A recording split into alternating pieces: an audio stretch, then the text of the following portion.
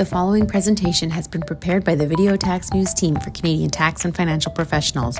Program recorded May 25th, 2023. Enjoy!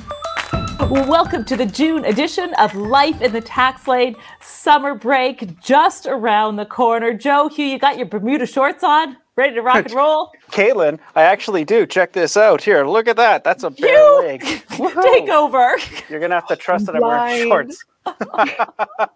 It is summer. What do we got to talk about for tax this month, gang?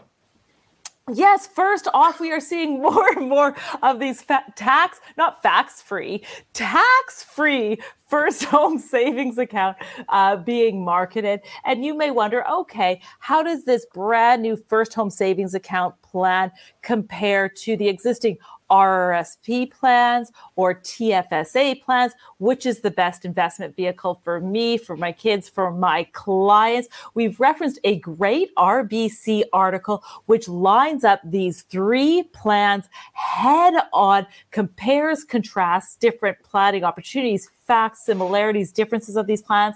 So a great article to take a quick peek at. You know, when you're making those comparisons, Kate, it's so important to objectively compare the results. Apparently, there's a study out that says people are just drawn to the words tax-free, and they might pick that in preference to a plan that's better for them just because of the optics, which I guess shouldn't surprise us when we look at marketing issues. Another new financial product, maybe not quite as wide-reaching, but we see generous individuals who want to leave a legacy behind to their favorite charity, and often they'll buy a life insurance policy, permanent insurance on their own life to benefit the charity. One of the problems they've had with that, though, is you can't just fund an insurance policy with one payment and walk away. That wouldn't meet the requirements for it to be tax exempt. Well, one of the life insurance companies figured out, why would the charity care whether the policy is tax exempt? Charities aren't taxable anyway. So they've rolled out what they call the MyPar-Gift participating life insurance policy, which is one payment and walk away. So I kick in the premium. It's got to be at least $10,000. My charity gives me my receipt. They take the money and buy the policy, and okay, we're done. Everything's paid in one shot. They're going to get the ultimate insurance benefit. There are some other fine-tuning bells and whistles you may want to look at. There's a nice FAQ online about the MyPar-Gift plan, and my guess is this is not going to be the only insurance company offering something like this if it takes off. Cool. Yeah, no, Hugh, thank you very much. That's a great tip. One of the other things that we want to be aware of this day when it comes to sort of estate planning is changes to the CPP. We've got these enhancements, which we had a rollout that started 5 years ago. So we're now just ending the first phase of these enhancements. We're just entering into the second phase of it. So just a couple of things. First of all, these enhancements are intended to increase the amount of CPP that you'll be getting paid in retirement or later on. But obviously, that's going to come with an additional upfront cost. So that's what we're seeing right now. The last 5 years, basically, CRA released a great sort of letter talking about how this is going to work. And I'm just going to point out a few things from it. First of all, we have three components. The first component is the base contributions. So that is basically that 4.95% of our yearly maximum pensionable earnings, or YIMP. We'll call it YIMP for today. So we have that amount. It's both the employer and the employee have to contribute that amount. Now, the first phase in that happened over the last 5 years was an additional 1%, on YIMP. So that additional 1%, that is the first phase. That has now completed, or 2023. This is the final year of sort of the rollout of that. Now we're going to have phase two starting in 2024, which is you start off with your YIMP, you increase that by 7%, and that will give you your YAMP. So it's sort of like a second ceiling, a second maximum pensionable earnings ceiling. And the earnings in between those two figures is going to be subject to a 4% contribution rate for the employer and the employee. So that additional amount, that's happening 2024. So that's a pretty big bump. Next year, YAMP is not going to be 7% higher than YIMP. It's going to be 14% higher. So that is the final portion of the phase-in of the second half, 2025 all in, and from that point forward, our YAMP numbers will just go up with the YIMP that underlies the calculation. So we're just watching out for that. If you're an employer, costs are going to be going up. You're going to have to pay a lot more for your employees, but hopefully they'll be better protected in the future. So keep your eyes on that. So I just got to say, you're talking about yimpy, yampy. All that I can hear in my head is yimpy, yampy. Everybody's happy. I don't know if everybody's happy, but now I'm not going to be able to not think about that today. Okay, well, Caitlin, why don't you bring us down a little bit and talk about something else tax related? Yeah, absolutely. I'll bring everybody down. Or you.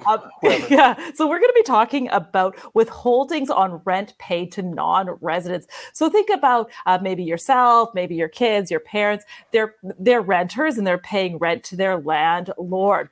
Now, if their landlord happens to be a non-resident, then there is a requirement under the Income Tax Act for that renter to withhold 25% of the rent and provide it to the CRA.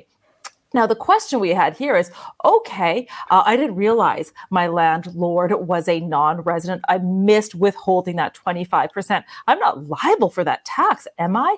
And the court said, you, my friend, are liable. You are hooped. There is no kind of excuse because you didn't know or anything like that. So you got to be really careful when making rent payments to a landlord who you think, might be a non-resident. You got to dig deeper into that big cost of making the mistake here.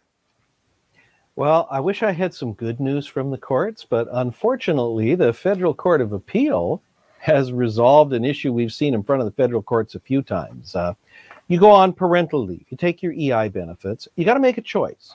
Do I want the standard model or do I want extended benefits? And you end up getting more or less the same amount, but you get smaller amounts per week over more weeks with extended benefits. And we've seen cases where individuals realize afterwards they should have gone the other way, or they made a mistake, they didn't realize what they were checking off. Some have even gone to court and said, the government information was super misleading and I didn't get the right answers from the guy I talked to on the phone.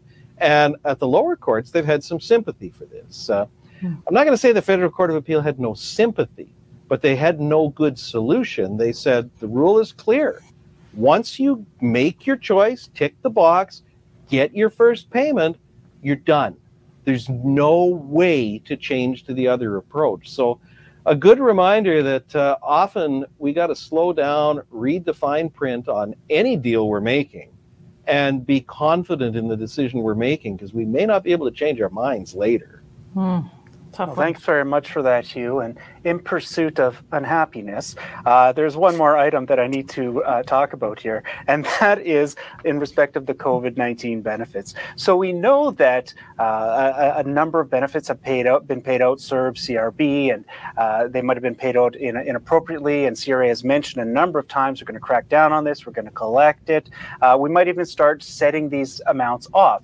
And when we're talking about set-offs, we're talking about things like maybe you're expecting a big tax refund, yet you still owe a COVID benefit back. Well, they're going to offset your refund with those amounts.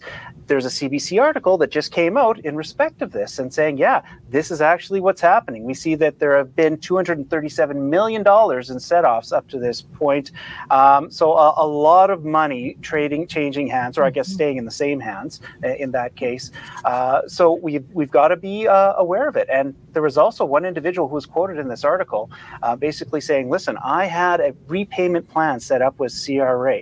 However, even though I had this plan in place, they still did the set off against my tax refund. So I guess the point here is just be aware that this kind of thing is happening. You?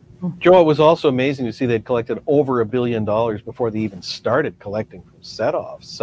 One other area CRA has been vocal about in recent months is classification of workers as employees or independent contractors, even incorporated employees that may be conducting a personal services business, with a bit of a focus on the trucking sector, among other areas. Well, we've also got trucking industry associations who don't like this Driver Inc. model where the trucker incorporates. But we saw a fairly recent court case where they didn't go so far as to incorporate, but they did sign contracts that seemed to adopt a lot of the Driver Inc. methodology. And the court looked at this and said, based on the specific arrangements I'm seeing here, they are self-employed drivers of the trucking company's trucks. They're not employees. So that's going to be tough to fight against. The Video Tax News team has been providing Canadian accounting professionals with practical tax information for over 40 years. Subscribe to one of our tax newsletters or join us as we present live and pre-recorded seminars relating to both personal and corporate tax. For more information, go to videotax.com. The preceding information is for general information purposes only and deals with dynamic, time-sensitive, and complex matters that may not apply to particular facts or circumstances. Information provided should not be relied upon as a substitute for specialized professional advice in connection with any particular matter. For more information, go to videotax.com/disclaimer. Copyright Video Tax News Inc. 2023, all rights reserved.